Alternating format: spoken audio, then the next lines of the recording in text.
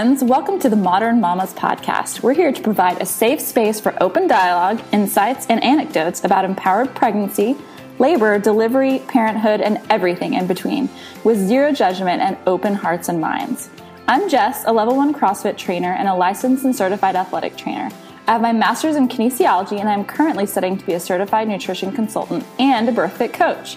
I'm the blogger behind Hold the Space Wellness, as well as a mama to 2 small kiddos.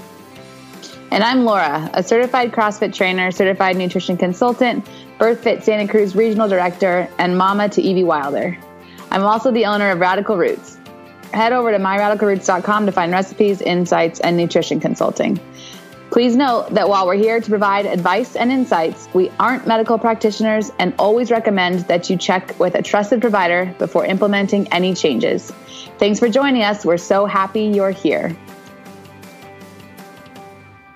Hi, guys. Welcome to the Modern Mamas podcast. We're so excited to be here for another week. This week, we have a really special guest for you, but we'll get to that in just a minute. I'm really excited to introduce her and for all of the knowledge bombs that she's without a doubt going to drop on us today. But first, I thought we could just touch base. Jess and I took a little bit off. I talked to you guys last week, and now we're back kind of business as usual. So, Jess, what is new in your world? New in my world? I'm trying to think. Nothing, just plugging along. We are going out of town this weekend. I don't even know when this is going to air, so I guess it's not totally relevant. But we're going to our friend's ranch for 4th of July. And so we get to kind of hang out there, and the kids get to be wild and crazy outside and go swimming and all that good stuff. But as far as just work stuff, everything's good. Just plugging along. Nothing new and exciting like babies on my end. So what about you? I feel like every minute is new and exciting because she yawns and I'm like,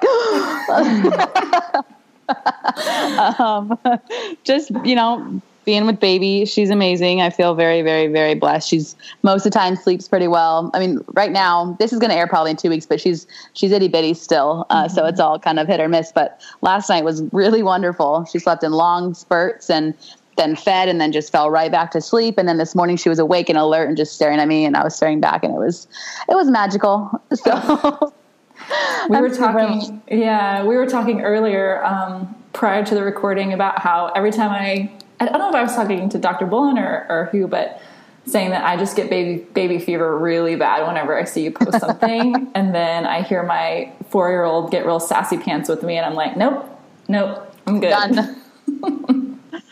I feel like 3 is a whole new game, and Dr. Erica can talk to us about even a step up from there. But you have 4, yes? Yes, 4. And 4 boys. 4 boys. Super awesome. That is so much fun. It's wild. Well, on that note, now that you've heard her lovely voice, let's go ahead and introduce Dr. Erica Boland. Erica Boland is a doctor of chiropractic. She works as a chiropractor alongside her husband, Kyle, in West Salem, Wisconsin.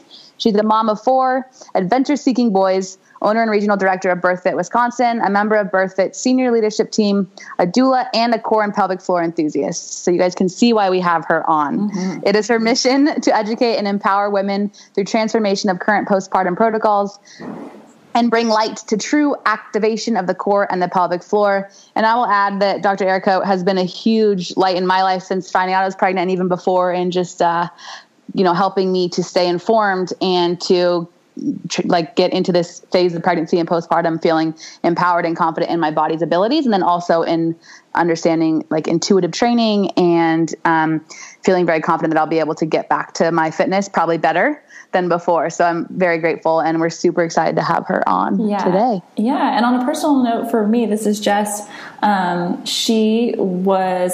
Laura encouraged me to reach out to her about my own diastasis stuff that I have going on after having 2 kids.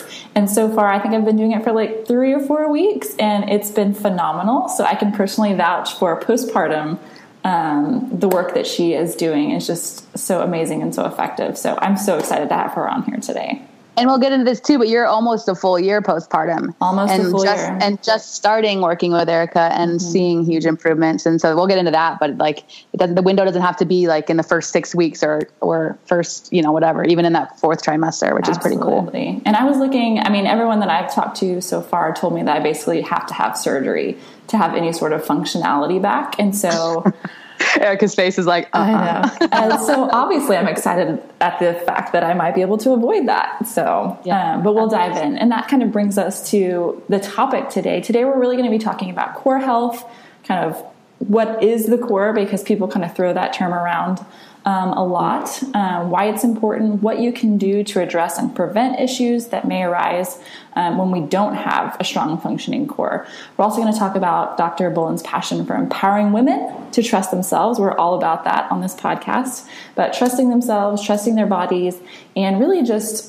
she's passionate about making sure that mamas, women, know the choices that they have. There's many, many choices out there on the path to motherhood, and everyone's different. So we're so excited to have her. She pretty much is the embodiment of everything that we are about in this podcast. Yep. Yeah. Well, thank you, ladies. That was quite the introduction. You're a rock star. Flattered and humbled, and I'm glad to hear that both of you are doing well and seeing good results with where you are in your motherhood transition.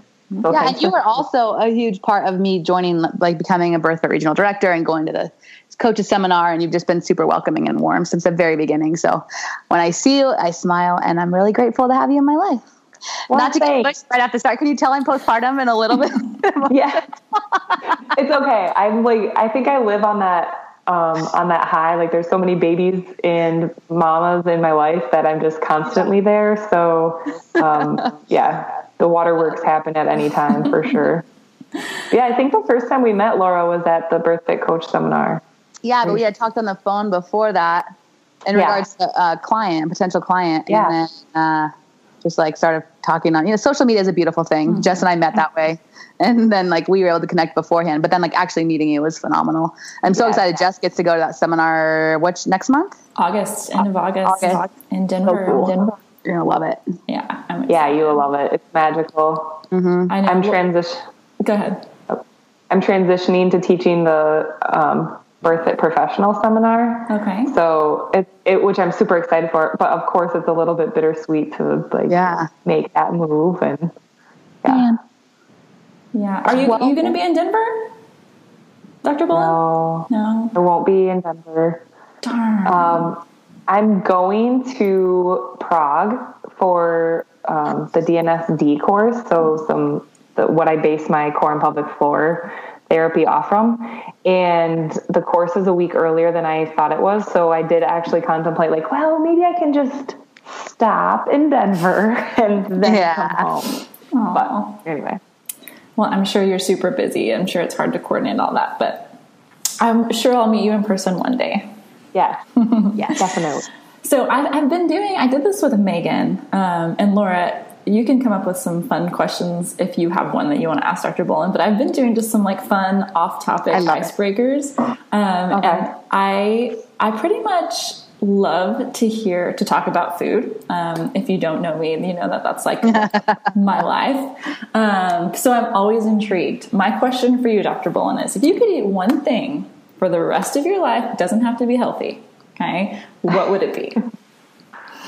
Oh man. So my heart goes right towards bacon, but I wonder if I would eventually get sick of bacon. So I would say honestly eggs, because you can just do so much with them. And I could eat eggs for every meal. So I felt I would say eggs. Love eggs. I'm a fan. Maybe fried in bacon grease. There you go. That's what I just had. I just finished eating eggs, fried eggs, bacon, and fruit. Oh, That's Laura, perfection. whenever you post anything on social media about food, I'm like, and I'm hungry right now. It's the little things. Laura, what would you And eat? I like it because you get me. Yeah. Probably, Rusty and I talked about this earlier, because some people have we're talking about the AIP diet and stuff, and how some people are allergic to chocolate and can never have chocolate again, or eggs, or all these things. And I was like, of everything on that protocol, it's the autoimmune protocol for those of you who don't know, but eggs would be the hardest. Yeah.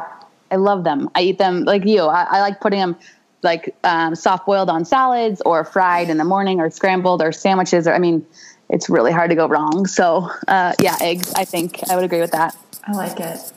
But not all eggs are equal. Honestly, it sounds so snobby, but they have to be pastured. Like I want like the golden yolk. The deep orange. Yeah. Yeah. It tastes very different to me. Yeah, absolutely. I like That's it. the cat. Yeah. I'll keep you guys. Well, now you both said it. What's yours? So mine is not healthy at all. I am obsessed with shrimp. So it's like, if I could get a plate of fried, like deep fried golden shrimp every day, I'd probably get that. I've never even had that before. You've never had fried shrimp? No. That must be like a Texas thing. That's just the way we eat everything. Fried. Everything's fried.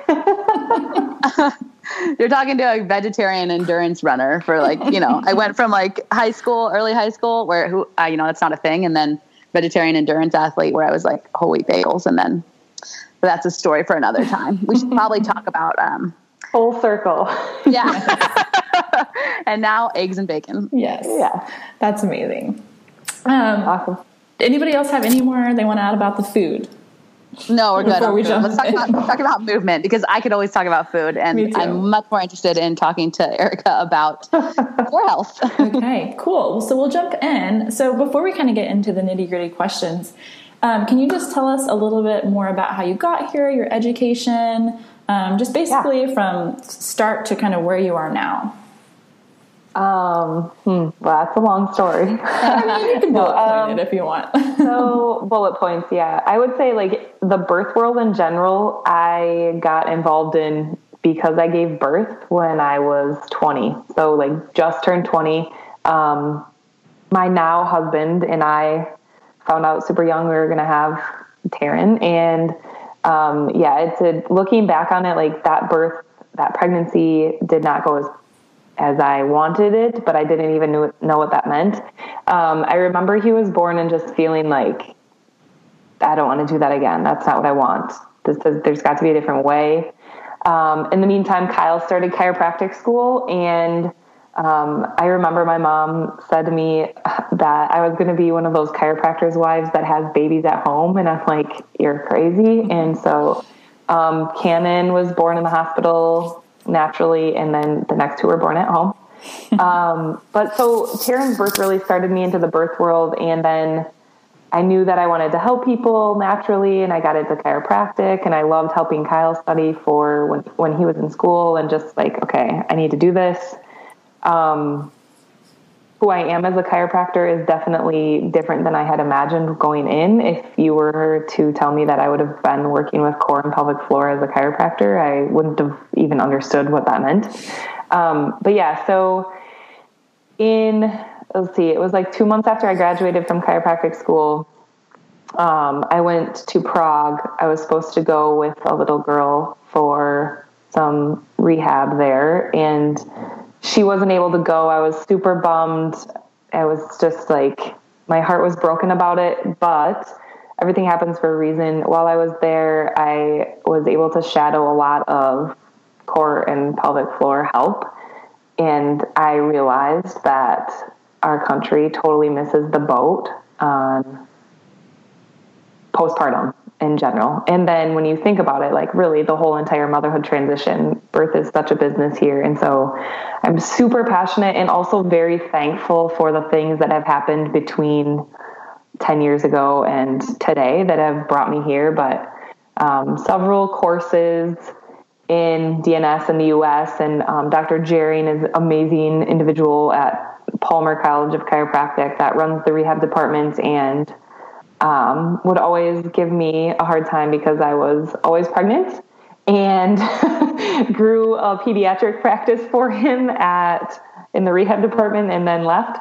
So, he was a lot of guidance for me. And then DNS is dynamic neuromuscular stabilization, and the Prague school is in the Czech Republic. And so a lot of what I do is most of what I do is based off of that. The functional progression that we'll probably get into, I developed after seeing a patient with bowel and bladder prolapse. I had just come home from Prague, and we had been doing some of the exercises, and I realized like, okay, this is going well. Why don't I just put these into a progression of movements? And yeah, she saw significant improvement, and it's just been really cool from there to be able to take the way that we were really truly born to move and teach it to people and let them help themselves, really. So yeah, that's who I am and where I am, I guess. That's such an amazing story. So you said you went to Palmer Chiropractic College. Yeah. Awesome. Yeah. Where in is Davenport. That? In Davenport, Iowa, right? It's in Iowa. Iowa. Okay. Yeah. So we do have one child with an Iowa birth certificate. Wow. Because he was born living in Iowa, which is kind of a joke when you're from Wisconsin, but yeah, it's an. Very cool. So that's awesome. Where did you go to undergrad? I finished my undergrad at Palmer because I was also originally on a path to become a midwife and got into the nursing program and hated it. I couldn't do it. And I think it was just like the very Western medicine model that I couldn't really resonate with day in and day out. And I wanted to help people differently than that. Obviously there's a time and a place for it and it's necessary, but yeah, so I had started and got some generals at private university and then finished at Palmer. Very cool. That's awesome. Yeah. And so now you do a lot of work with BirthFit. So I know we kind of introduced you as, the regional director of BirthFit Wisconsin, and you're on the senior leadership team. So can you tell the listeners a little bit about what BirthFit is? They may not be kind of aware of it, or maybe they've heard of it, but they're not quite sure what it is. Can you kind of elaborate a little bit more on that? Yes, I would love to. So BirthFit is a movement of empowerment and really through education and helping moms and families throughout the motherhood transition. So whether that's like preconception all the way through postpartum, and meeting her wherever she is and helping her grow within the four pillars, which are fitness, nutrition, mindset, and chiropractic. And they all are so equally important. So helping her grow within those pillars to figure out who she is as a person and who she is or is going to be as a mom, and what she wants out of the whole experience, and helping women to realize that this is an experience that they can advocate for and that they have a large say in. So yeah, a lot of it has to do with education and getting information to them so that they can make decisions that are best for what their birth mission is or their motherhood mission is. So yeah, it's been amazing. It's totally changed the way that I practice as a chiropractor and as a doula, and then obviously as a regional director.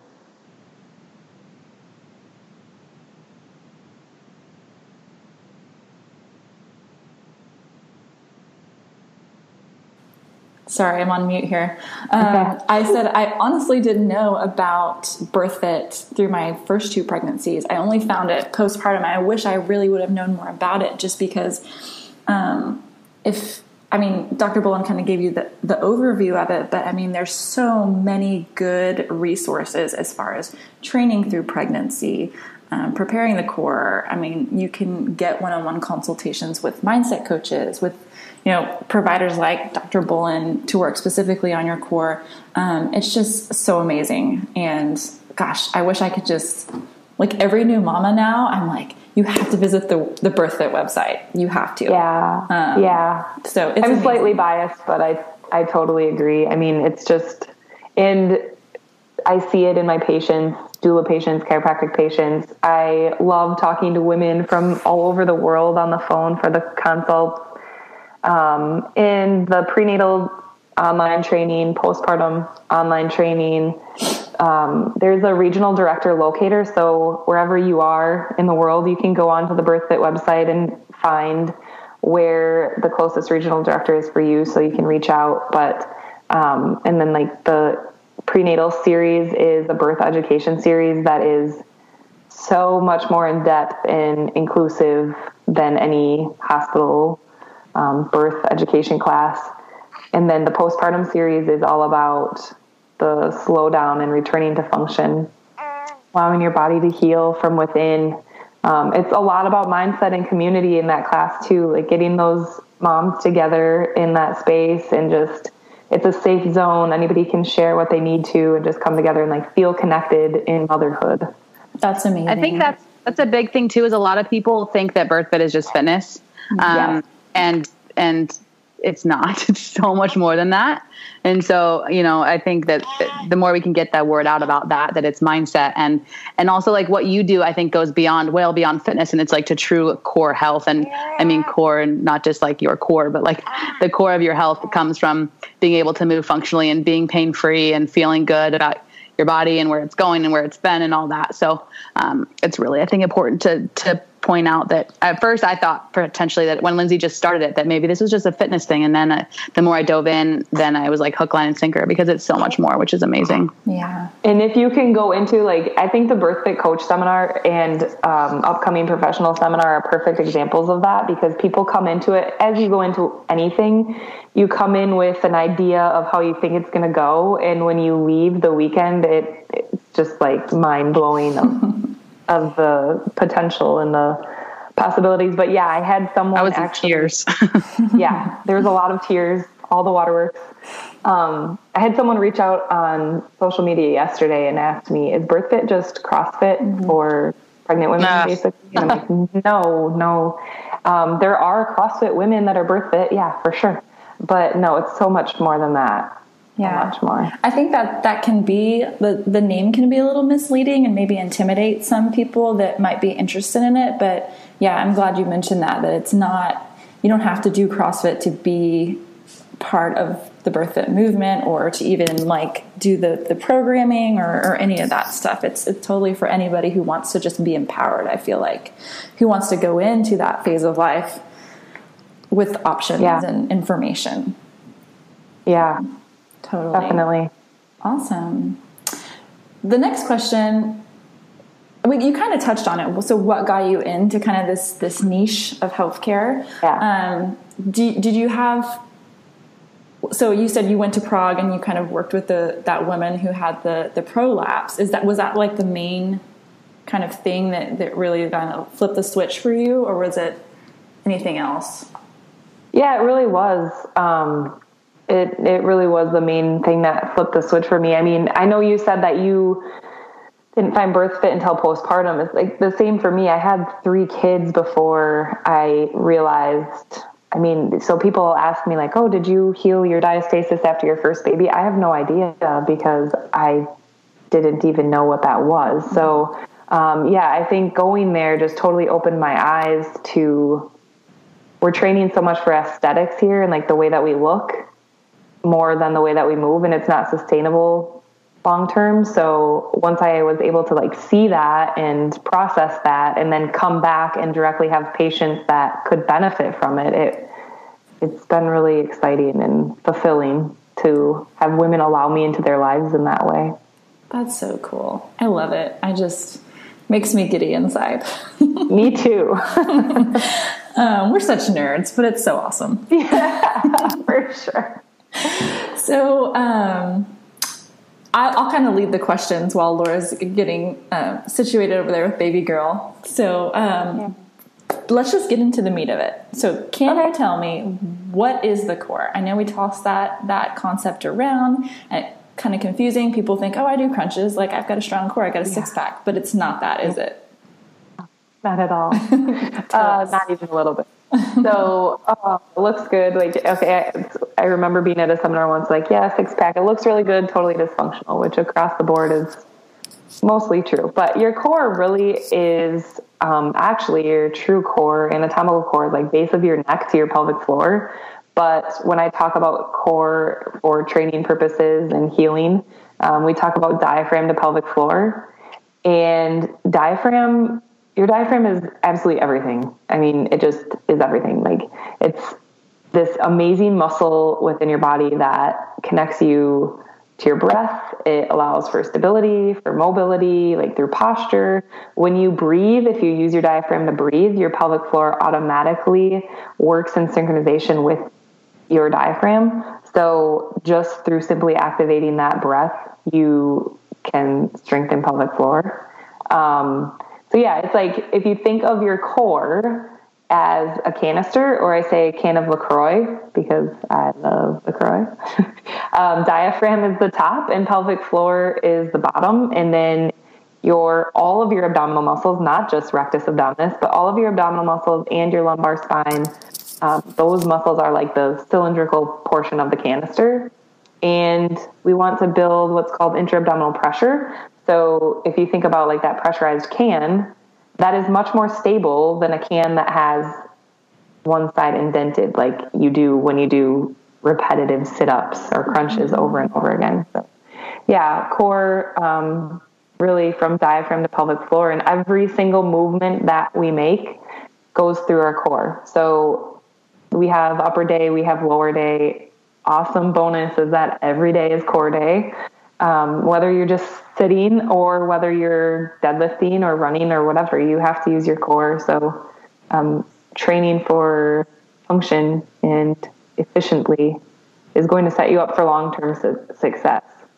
Absolutely. That's so funny. I'm so glad you mentioned that, because athletic trainer by education, and then worked in the clinic with patients who needed functional rehab. And so they would come in for shoulder pain, for instance, or upper neck pain, and I'm teaching them, we're doing like dead bugs or I'm working on their core, and they're like, why are we doing this? I'm here for my shoulder. I'm like, trust me, it's all related. You have to have a stable base, or you're going to have dysfunction in the extremities. And so it's just crazy because people don't really understand that concept, which I'm really glad you touched on that.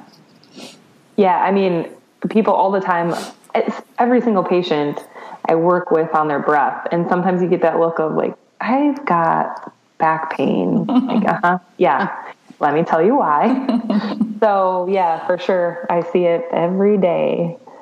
That's awesome. And you kind of touched on why it's important. I mean, it's basically, like you said, it's kind of the basis of everything. Do you have any more to kind of add to that, or, Well, I think, so if we can take it like way back, really realistically, and think about where we are as a society, like social media, everything, it allows us to be so connected, yet we're so disconnected from our own intuition as a whole. Some of us are better than others, but like we're so disconnected from like the way we were born to move. So when a baby is born, you see this now, Laura, like nobody teaches the baby to roll over, to sit up, to crawl, to walk, and nobody should teach the baby to do those things. We should allow that process to happen on its own. Your body is amazing. Like this doesn't just happen. This happens in sequence for a reason. And so I think to just touch on the fact that sometimes it does take peeling back the layers and starting to move like you were born to move, and then going from there. We have, my husband especially, but even with the moms that I work with, like we have some powerful athletes in here that can move a lot of weight, but to put them through the functional progression or try to have them connect to their breath, then it's difficult. It's sometimes it's just lack of body awareness a little bit, but once you can reconnect that, then they see gains in their lift or, less pain or what have you. So it's really simple. Like it's really just simply returning to the way that we were born to move. And if you can wrap your head around that, it will help you make more sense of it and realize how simple, but consistency is key. And then the other thing that I think is like, this is a super nerdy portion as well, but when I was doing some research, I discovered that the diaphragm starts to develop at 6 weeks in utero. Most moms haven't even taken a positive pregnancy test at that time, and the diaphragm's already starting to develop. And I get goosebumps when I talk about it because I'm such a nerd about it. I love it. I love it. But I mean, like, and when you think about what helps you to relax or what helps you with your mindset, is your breath, is your diaphragm. And then what is your basis for stability is your breath, is your diaphragm. So when I say the diaphragm is everything, like it really is everything. So yeah. I absolutely love it when we see, like, when you see a little kid, like you showed the videos and the pictures of your son, crawling and sitting up and doing all those things totally on their own without any assistance. And we can get into that too, of like the bumbo seats and the high chairs and the walkers and the bouncers and all that. So that's been really huge for me to see and witness and realize, like, hey, I was born with hernias. They never went away.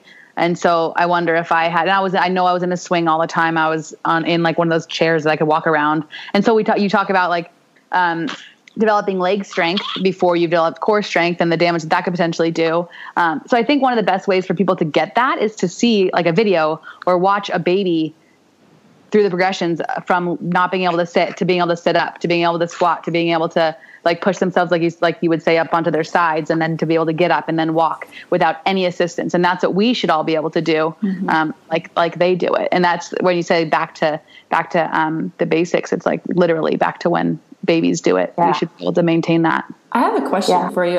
This is kind of going off that tangent, but like I was always told, like everyone's always like, oh, when are they going to walk? When their baby's going to walk? Like they want early walkers, right? But like being in the world that I'm in, everyone's always like the longer they can crawl, the better. I guess that crawl pattern and development of the core in those actions kind of sets them up for more long-term success.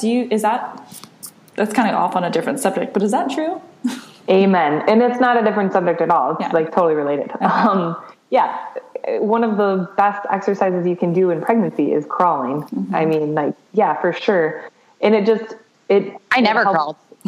Wow. As a baby. And so I wonder if that played into it too. And I've had back pain issues my whole life. Yeah. And, I'm like, I think about all this, like, damn it. Well, there's nothing you could have done at the time. I know. I mean, that is a whole nother, like 2-hour conversation, but I will tell you that, after our second son, we got rid of everything, like the walker, or not the walker, but, exerciser and the swing and the bouncy seat. And like, no, they just need to be on the floor and just like, as they are motivated by their environment, and like that grounding is what helps them to develop stability in their shoulder, develop stability in their hips. Like all of that is on purpose.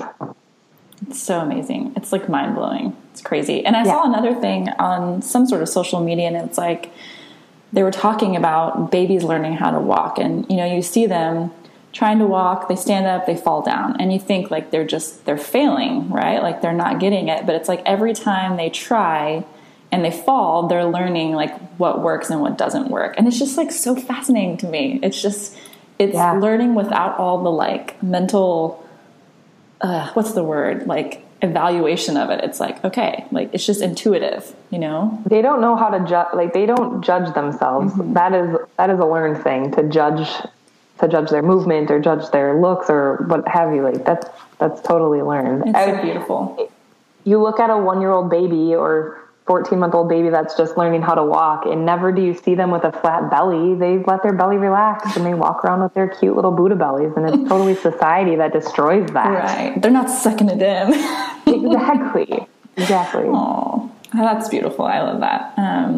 Off on a little bit of tangent there, but I think that's valuable information. And to bring it all back, doing this stuff all throughout my pregnancy and a little bit beforehand, my back feels better now and during pregnancy than it kind of honestly has in years. No pain, no discomfort. I felt strong. I PR'd my deadlift on accident.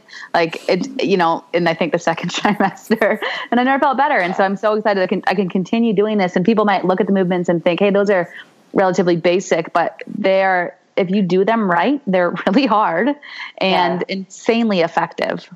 Right.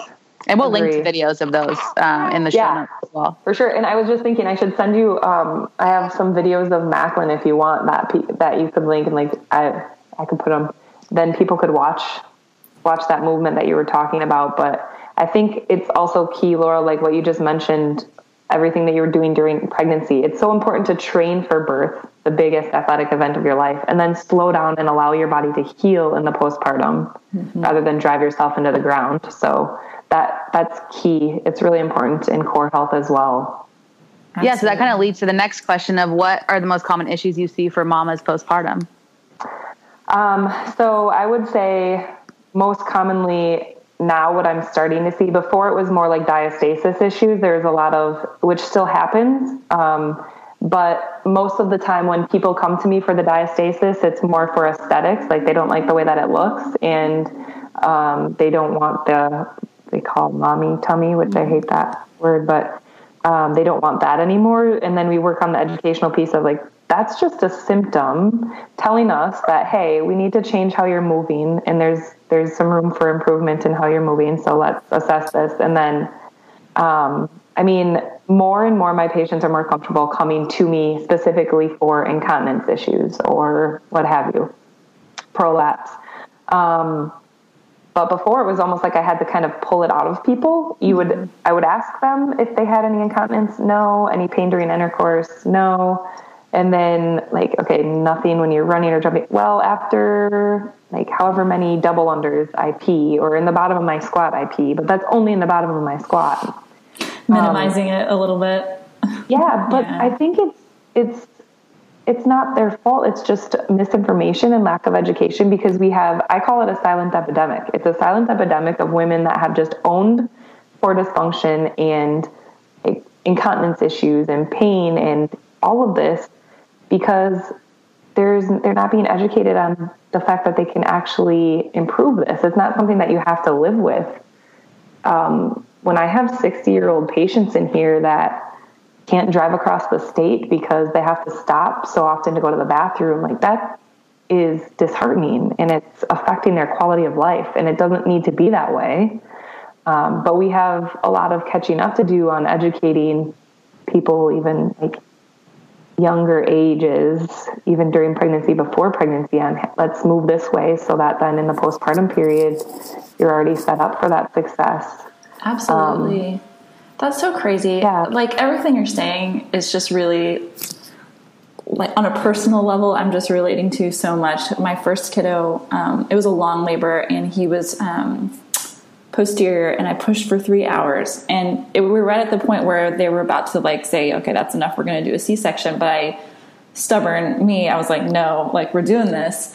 And so all the issues that you're talking about, I had after my first delivery, the incontinence. I couldn't even like really go for a walk because it was like, okay, that's I'm like peeing myself a little bit. Yeah. And then also, just everything you're talking about. And I just thought, well, I guess this is my life after pregnant or after postpartum. And I just wish someone would have told me like, that's not normal. Even like my primary care doctor is like, oh, it'll get better. Everyone, that happens to everybody. But it's like, okay, but what do I do? Like, I want to work out. Like, I want to be active. And it's just, it just makes me so sad. There's a big difference between common and normal. Mm-hmm. Yeah. Mm-hmm. And that's what's frustrating. Super common, not normal. Yeah. And I would like to take a little bit of pressure off of the midwives and OBs, because realistically, it's like the system in general is broken because they're not trained for that. And when you think about it within the hospital system, they don't have time. So there needs to be a standard of care, which is like my life's mission. But there needs to be a standard of care postpartum that an evaluation is being done for movement, for diastasis, for pelvic floor issues, and where to go from there, instead of just like, oh, you're not bleeding and you're not infected, so good, you can have sex and you can exercise again. Like, what is that? That's not helpful. Go do sit-ups. That's what they tell you too. Exactly. Those are diastasis with sit-ups. And so it isn't necessarily their responsibility to learn all of the movements and things like that. Like, yeah, I think taking ownership of knowing what is going on with your patient is important, but just building the referral is so much more important. Yeah. Yeah. And I'm with you, Jess. It was the same, down to like, okay, well, we'll use the vacuum one more time, and then we have to do a C-section with our oldest. And I just turned 20. I had no idea, but something within me was like, hell no. Yeah. I'm not having a C-section. I'm going to push this baby with all of my might. And then, coached pushing also has an effect on your pelvic floor. So yeah, that's crazy. And I feel like I'm so glad you're on here, and I'm so glad that you're sharing a little bit of your story. And then, I haven't shared my birth stories either, but through, I'm sure the podcast people will hear more about it. But it's like, I know there are probably so many women out there that have a similar experience, and I'm glad that we're talking about it, because I feel like they just don't know that other people experience that. And it's like you said, it's not normal. It's common, but it's not normal. So I think it's so important. And it shouldn't be like a badge of honor. I mean, I don't judge women, obviously, who have that, who pee their pants, or even who wear it as a badge of honor. But I think it's more of a societal shift and like a mindset shift that we have to have on a bigger level, because it's a sign of things like peeing your pants, not the end of the world, really. It happens, whatever. I'm glad that women can talk about it and not be ashamed. But I think that it's obviously a sign of deeper issues going on. And so that's the real issue. It's not the pee in pants. It's the other things that are going on. Right. Yeah. Far more concerning. Yeah. For sure. That's just a sign. Yeah. So within that, what would you see? And I know a lot of these questions we're kind of answering on the fly here, but most common causes for pelvic floor issues. So whether that was during pregnancy or during delivery, or, just in general, what do you most often see? I most often relate it back to just something that is not efficient in the movement pattern. And it's really hard for me, honestly, to pinpoint like one thing. I do see a lot of issues postpartum if there was inactivity during pregnancy. More sedentary lifestyle during pregnancy actually usually causes more issues. But I mean, like we talked about earlier, all of this starts to develop when we were born. So sometimes I have a patient that comes into me for something postpartum, and then we peel back the layers to, I never crawled. So now we're peeling it back that far and working on it. And it doesn't take 25 years to get better or to improve, but just consistency. But yeah, it always relates back to the movement pattern, unless there was like a major trauma. A lot of times, especially recently, the prolapse cases that I've seen have been either a fast and furious birth that was like so quick that there wasn't much control, or coached pushing, like prolonged coach pushing, and that causes issues in and of itself as well. So still, there's definitely still plenty that you can do, but it's hard to just pinpoint one or even a few main causes, since everyone is so different. And honestly, like if it was cookie cutter, then we would maybe have found the exact answer for it, but there's a lot of variation that comes into the office, but we can always relate it back to the way that they're moving and help that way. Yeah, it's crazy. I always wonder, for me, having a posterior first delivery, like that urge to push that people would talk about, you'll know when you're ready because you'll feel this like overwhelming urge to push that you can't control. I had that for hours. And so, I'm honestly surprised I didn't have any prolapse issues that I know of.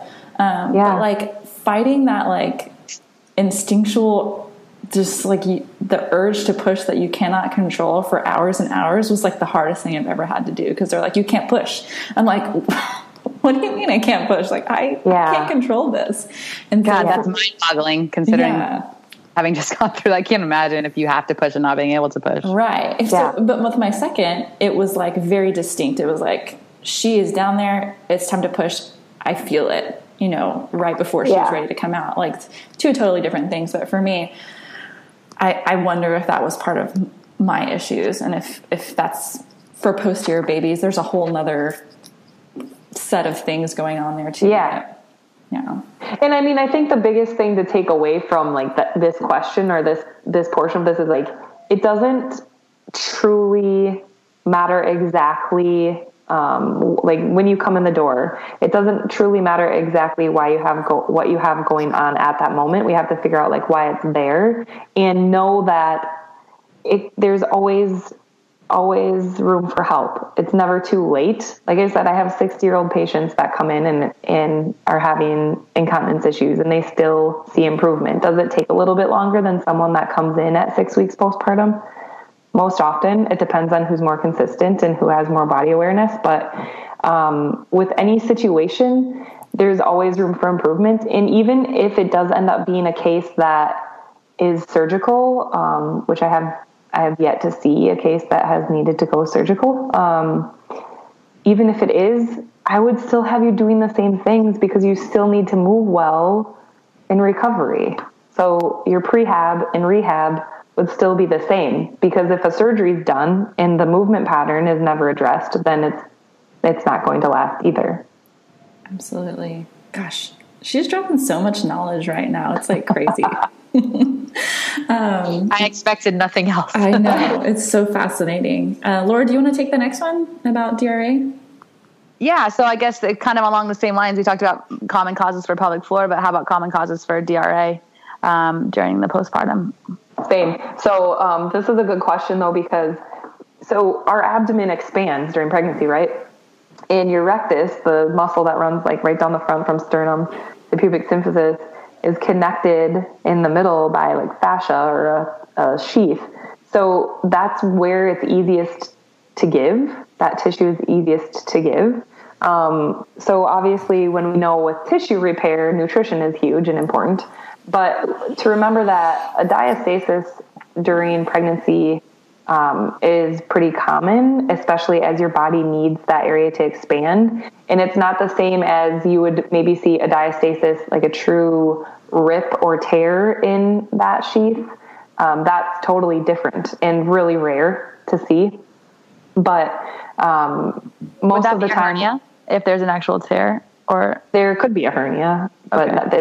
It's not one and of the same. But you can get a hernia. You can also have a hernia without a tear. Okay. Just like in the connective tissue. But I think, the biggest thing is like, this also goes back to movement pattern, and like babies are born with a diastasis, and when they start to be able to roll is about when you see that diastasis close, because they're gaining more core function. A lot of times women will have a diastasis beforehand and not really, because of something within their movement patterns or some issues going on, and not really realize it until pregnancy. And then all of a sudden you're doing certain movements, especially if you're physically active, you're doing certain movements and your belly looks like a tent. And it's kind of like, what the hell is that? That means you should modify that movement and build more with stability and strength in a more functional position for you at that time. So like some of the first things to change during pregnancy would be definitely avoiding sit-ups, definitely avoiding crunches, toes to bar, kipping pull-ups, things like that. And then anything that is making any symptom that you're having worse, to reach out and we can modify or adjust. I had the strength to do pull-ups well into second trimester, but I noticed that even with a strict, like totally engaged everything, I would get the bridging trying to do one. And so I stopped and just did ring rows, and because you have to kind of get hollow to do a pull-up. So it's one of the things where I was like, all right, I'm done. And there was no question for me, knowing especially that I had some issues ahead of time. So I'm so glad that I learned all this before, because I could imagine, like, especially women who have strength to continue to do things, they don't have any idea what that bridging means. Maybe they think it's normal, and then they're doing a lot of damage instead of good when they think they're like maintaining strength and fitness throughout. That was me. I'm pointing to myself. You guys can't see it, but my first pregnancy is super active, and we've talked about this on the podcast, but did CrossFit all the way up till the very end. I didn't know anything. I was doing pull-ups. I called it my alien. And I was just like, I don't know what that is, but it's fine. I'm going to keep doing this because I feel good. And it's like, I am just so excited for this episode to go live, because I feel like people just don't know. Even if you're a super active person and you're quote unquote fit, you may not know the potential damage that you are doing with certain movements, which is huge. Yeah. And I think like Laura said, her seeing it and being like, okay, I'm done with that for now. Like respecting your body and respecting where you are with it, and accepting that, and allowing yourself to be where you are and heal when you need to, and not being fearful for, I mean, I think like the more that we educate people about this, sometimes we get this like return of, oh my gosh, I'm scared to do whatever. It's like, it's okay. Just try it and see how your symptoms are. There's certain movements, like I just said, that we know to avoid, but other than that, listen to your body. And it's awesome to do this before labor, because you definitely need to listen to your body and connect with your body in labor. So it's just practice. Yeah. Awesome. So are there things on that token, like, are there things that mamas can do, you know, during pregnancy to prepare their core for a more successful, I guess, postpartum rehabilitation experience? Definitely. I would highly recommend the functional progression. And I think like treat it as your nutrition of movement. Like, you need protein, you need fat, you need carbs each day. You need the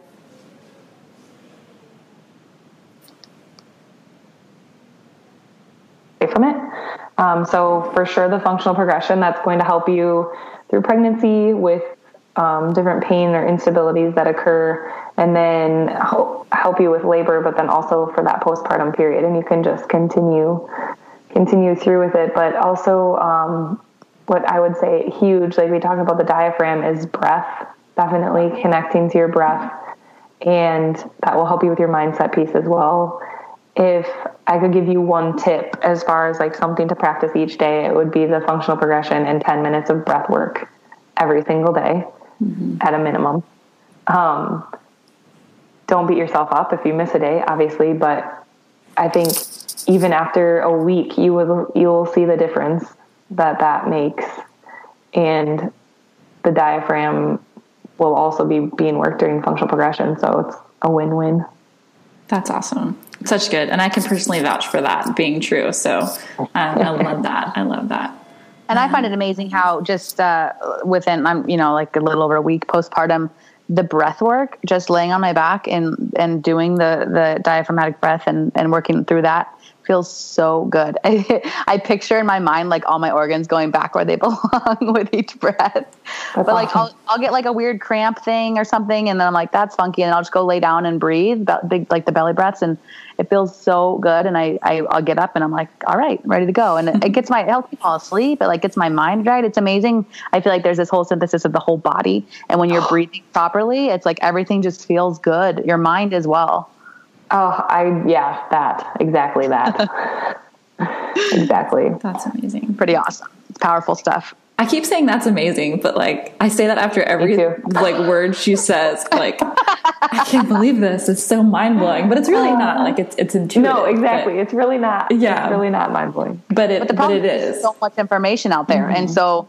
Yeah. We're told so many things, and it's like then you come across something that you're like, oh my God, this is amazing because it actually makes sense with my intuition versus like there's so much out there that kind of fights that. It's nice to have something where you listen and you see it and you're like, oh, my body feels good even just like taking that information in. Yeah. And that just opens up a whole nother can of worms about how we're constantly told not to listen to our body, whether that's with like hunger cues, like if your body's telling you to eat and you're like, no, shut up, like we're not going to eat, like whatever. It's just like, again, a whole nother probably 2-hour conversation that we could have about that disconnect that people, and especially women, I feel like just don't have with their bodies in general. So it's just crazy. Yeah, and the diaphragm to like, oh, sorry, go ahead. I was going to say it stems from food all the way to pushing, where it's like we're told don't listen to me, not your own body, and that's nuts. So yeah. And when did that start? Like what? I mean, I know relatively when it started, but like why? Other than a business, why? Yeah. We're the only mammals that fear birth. Yeah. It was crazy going into labor. It was like, I had little fears throughout, just like, is she okay? Is she okay? That was always my concern. The second I went into labor, it was like, I got this. Something like so primally came over me that was like, I had no longer had any fear. it was like this amazing kind of rush of like, I trust this process. And I feel like that's because I did so much preparation beforehand with birth fit and with mindset and like all of it. Yeah. I thought that was really cool. Yeah. Breathe. And probably because I labored at home. Yeah. That helps. Yeah. So we have quite a few more questions, and we might kind of run. They're so important. Gosh, we might run a little bit more quickly through them because I just feel like I want people to know this information. But I don't know if you've listened to any of the podcasts that we've done so far, Dr. Boland, but we always go into it thinking like we're not going to have anything to talk about, and we end up going well over an hour every single time. I knew this one was going to go over. Definitely. I know. That has nothing to do with the fact that I talk a lot, though. Like, I hardly talk, so just kidding. Me neither. Great team. That's why we have a podcast, because we like to talk, you know. Right. Beautiful. So with the DRA, you know, obviously you said there's a lot of things you can do postpartum to correct that or to help repair that without surgery. But are there certain cases that, you know, would be a surgical candidate specifically for the diastasis? Once it starts to really affect quality of life and function, if it's just aesthetics, then we can have that discussion of like, okay, you know, what's going on? Can we improve this at all? Like, if it just is aesthetics, then there should be improvement that happens with it. Usually if it's a really significant diastasis to the point that they would need a surgery, they're having multiple other issues as well. And I can't tell you for certain, like, oh, if you have more than 4 finger width diastasis, you're going to need surgery. Like, that's just not true. It's totally independent. But more usually it comes hand in hand with like severe incontinence that isn't resolving or severe pain that isn't resolving. And if within my office, if I don't see significant improvement within like 4 to 6 visits, depending on how consistent they are outside of the office, then we're looking at what else is going on. But I do work closely with the pelvic floor PT that does internal assessment as well. So, I'm sorry that I can't give you a more specific answer for that, but it's more when it would start to significantly affect function and there has been a quality trial of conservative care, so movement pattern changes and like getting the help that way before you would do surgery at all. Because like I said, like surgery is kind of a mask for a lot of things and we would still need to address those patterns anyway. That's a great answer. It's perfect. I think a lot of times people just want like, tell me yes or no, quick fix thing. But I think what you're saying is really like, it's holistic. It's like, we got to look at the big picture here. Like what caused it? What other issues are you having? There's no like one size fits all answer, which is perfect. Two, I was also going to say that like, and I think we were maybe going to discuss this, so I'll just kind of talk about it a little bit, but, a lot of women want to know like, well, do I have one? And after they listen to a podcast like this, then they automatically want to feel and do I have them or whatever. And you can check at home, and we have videos on the BirthFit website, but, if you just lay down with your back flat on the floor, knees bent, feet on the floor, and do kind of a mini crunch and feel from sternum to pubic symphysis.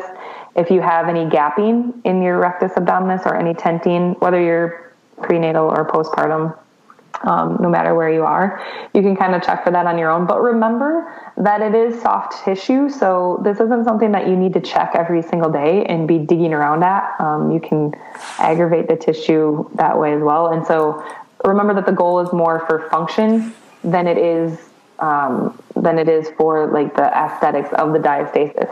Once we address the movement and the function, then usually that the diastasis approximates or comes together. And how I measure it or the severity of it is like finger widths.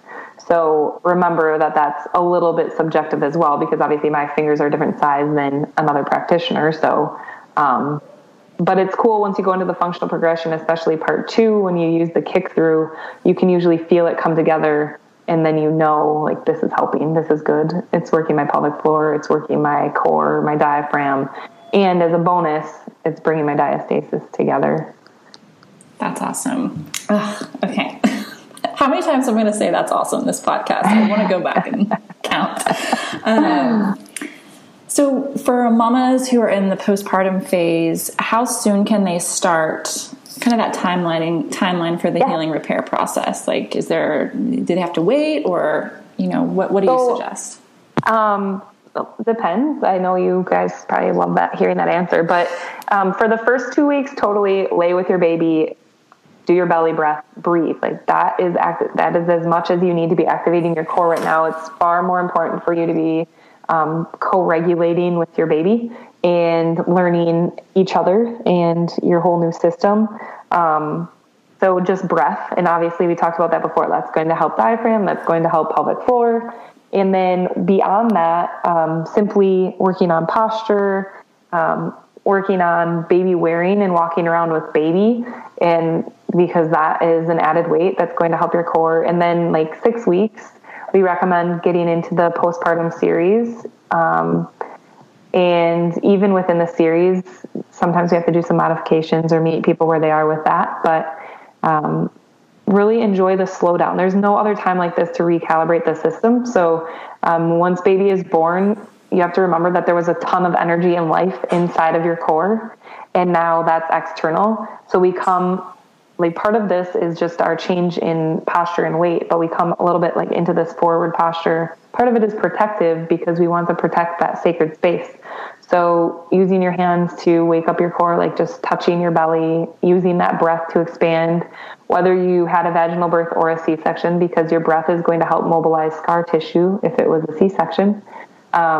So yeah, the first couple of weeks is just breath and then listening to your body and going forward from there. And it's never too late ever to get help or to begin with this. I had 3 kids before I started really working functionally with my core. And, I see women all the time that I've had women 5 years in postpartum in my series and, as early as 2 weeks. So I would say it doesn't really matter where you are. It's just more like, what are you willing to deal with?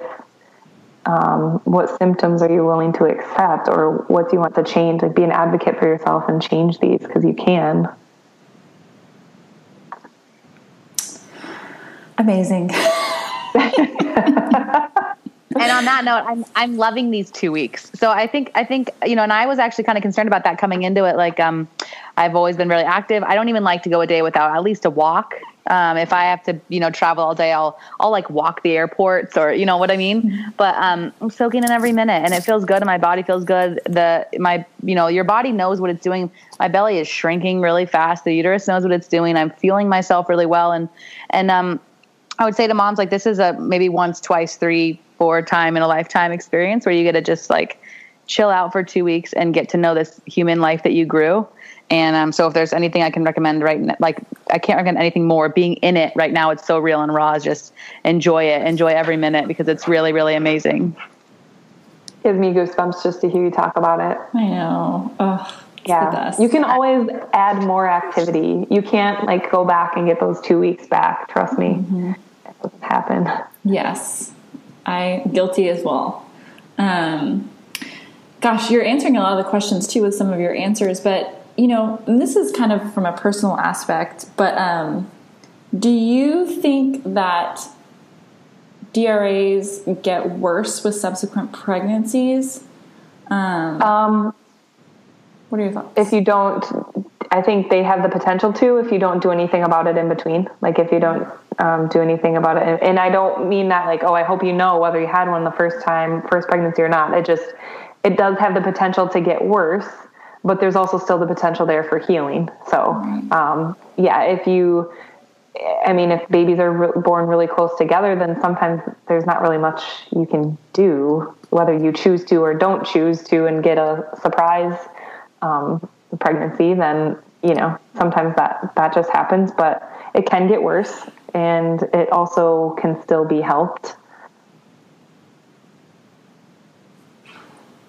Oh, I was on. Okay.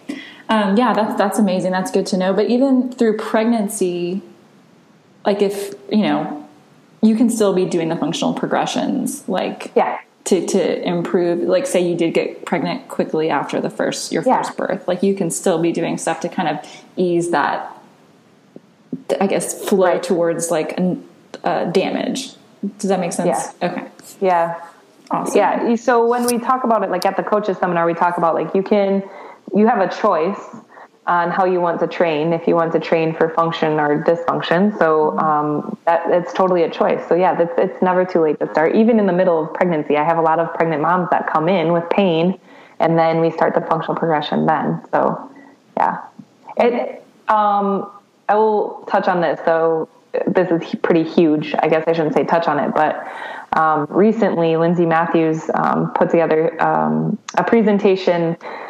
And when you think about it, the one thing that unites all of us is our movement. So this is why this is so important. It doesn't matter if you're prenatal or postpartum or male or in the United States or in Europe. We were all born to move the same way, which is why this is so powerful. It is powerful. That's crazy.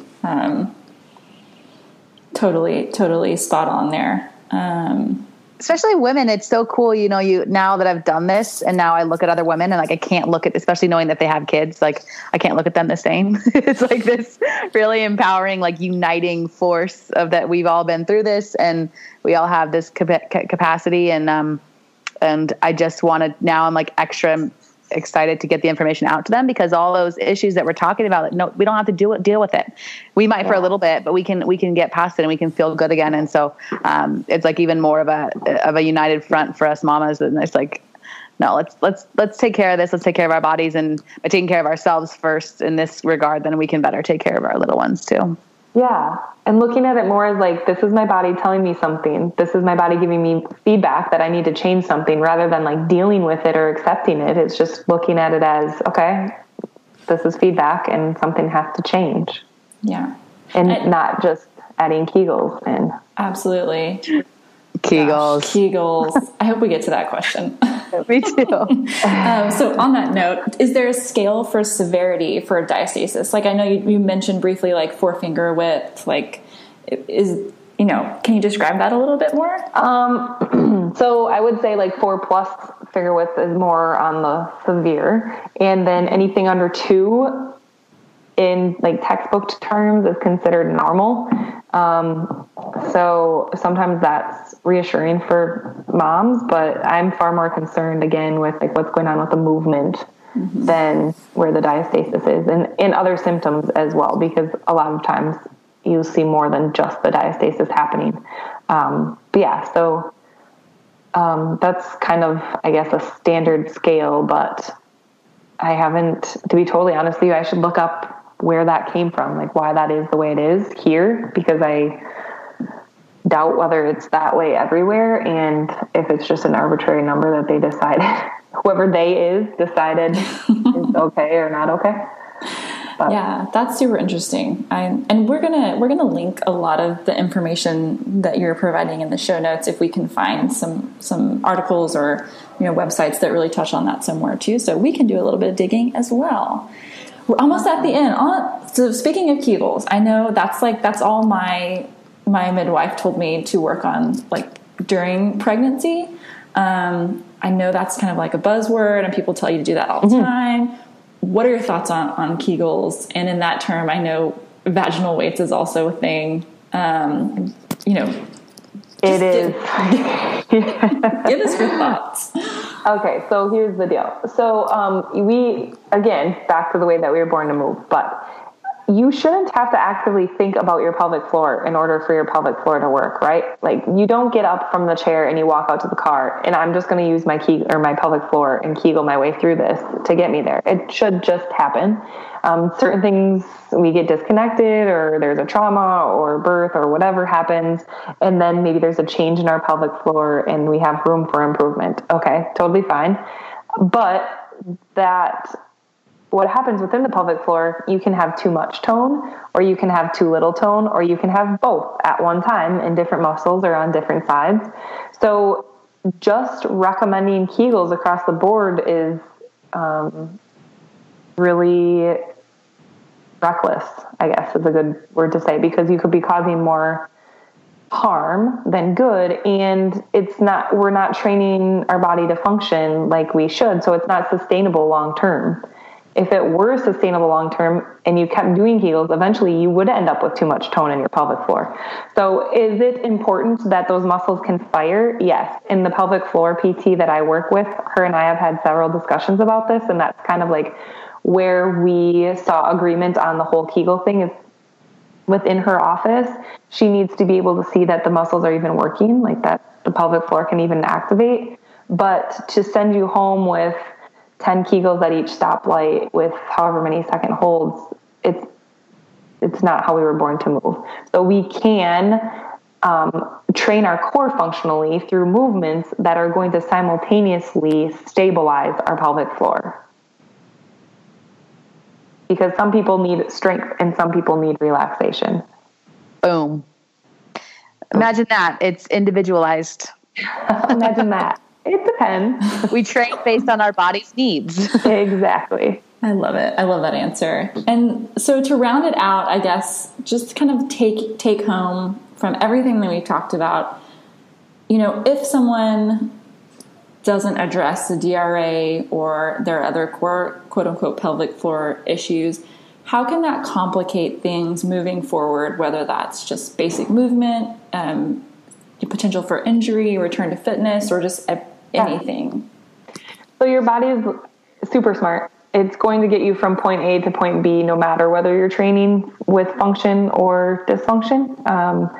And so again, that's definitely a choice, but if you continue to train with dysfunction, eventually you're going to see it show up somewhere. Maybe it's like we talked about a long time ago.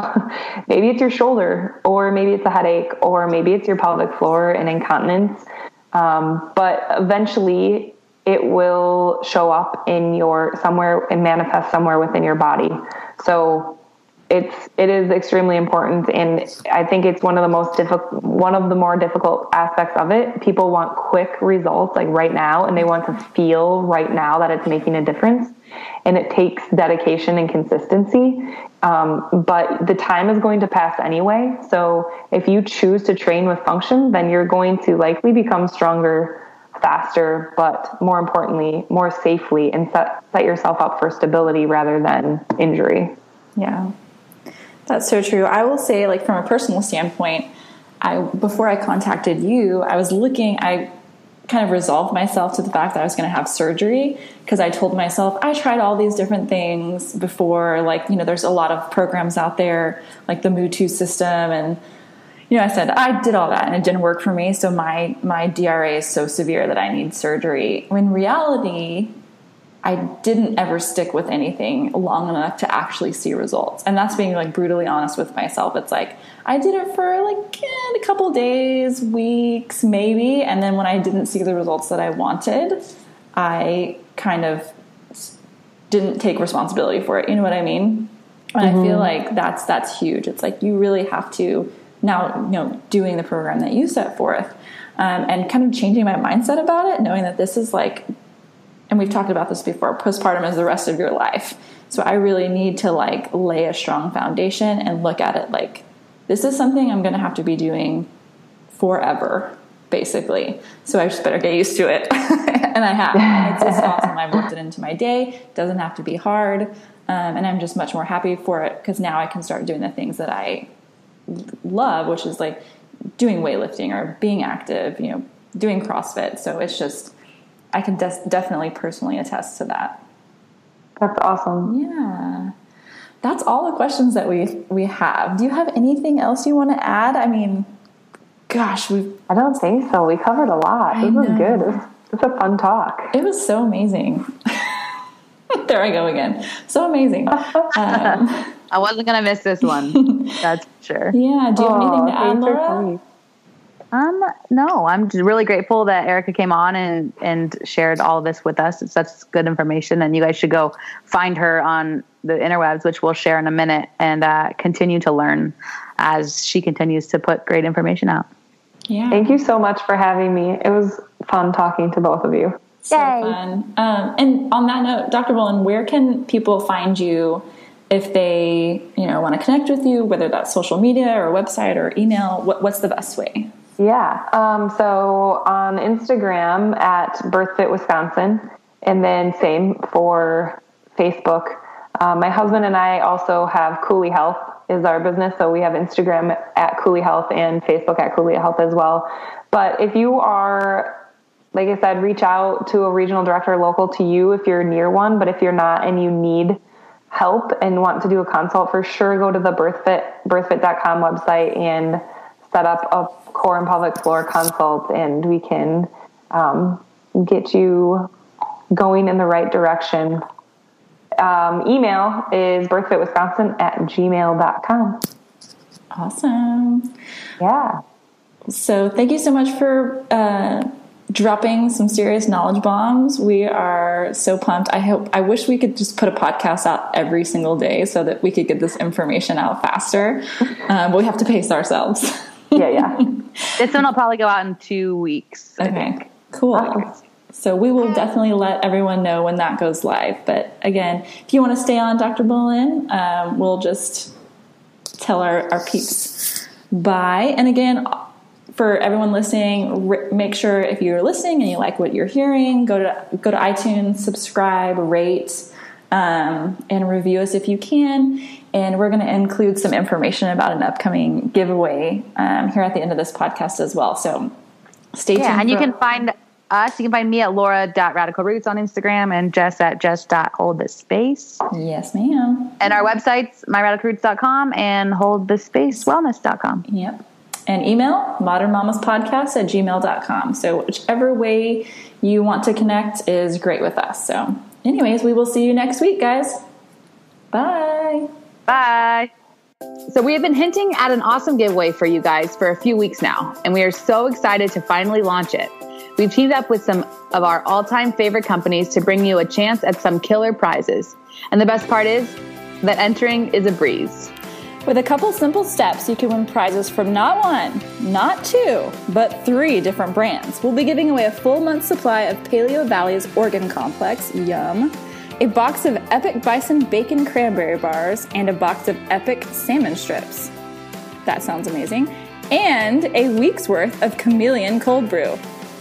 The Organ Complex was huge for me for fertility, preconception, and it's played a large part in my postpartum recovery. The Epic snacks are perfect for a mom or anyone really, on the go or busy with a newborn. I'm speaking from experience here. And who doesn't love Chameleon Cold Brew? It's the best on the market. All you have to do to enter between now and August 9th is subscribe to our podcast, rate us, and leave a review. It's as simple as that. Every review is an entry to win. We'll choose and announce the winner on our Wednesday podcast, August 9th. Best of luck!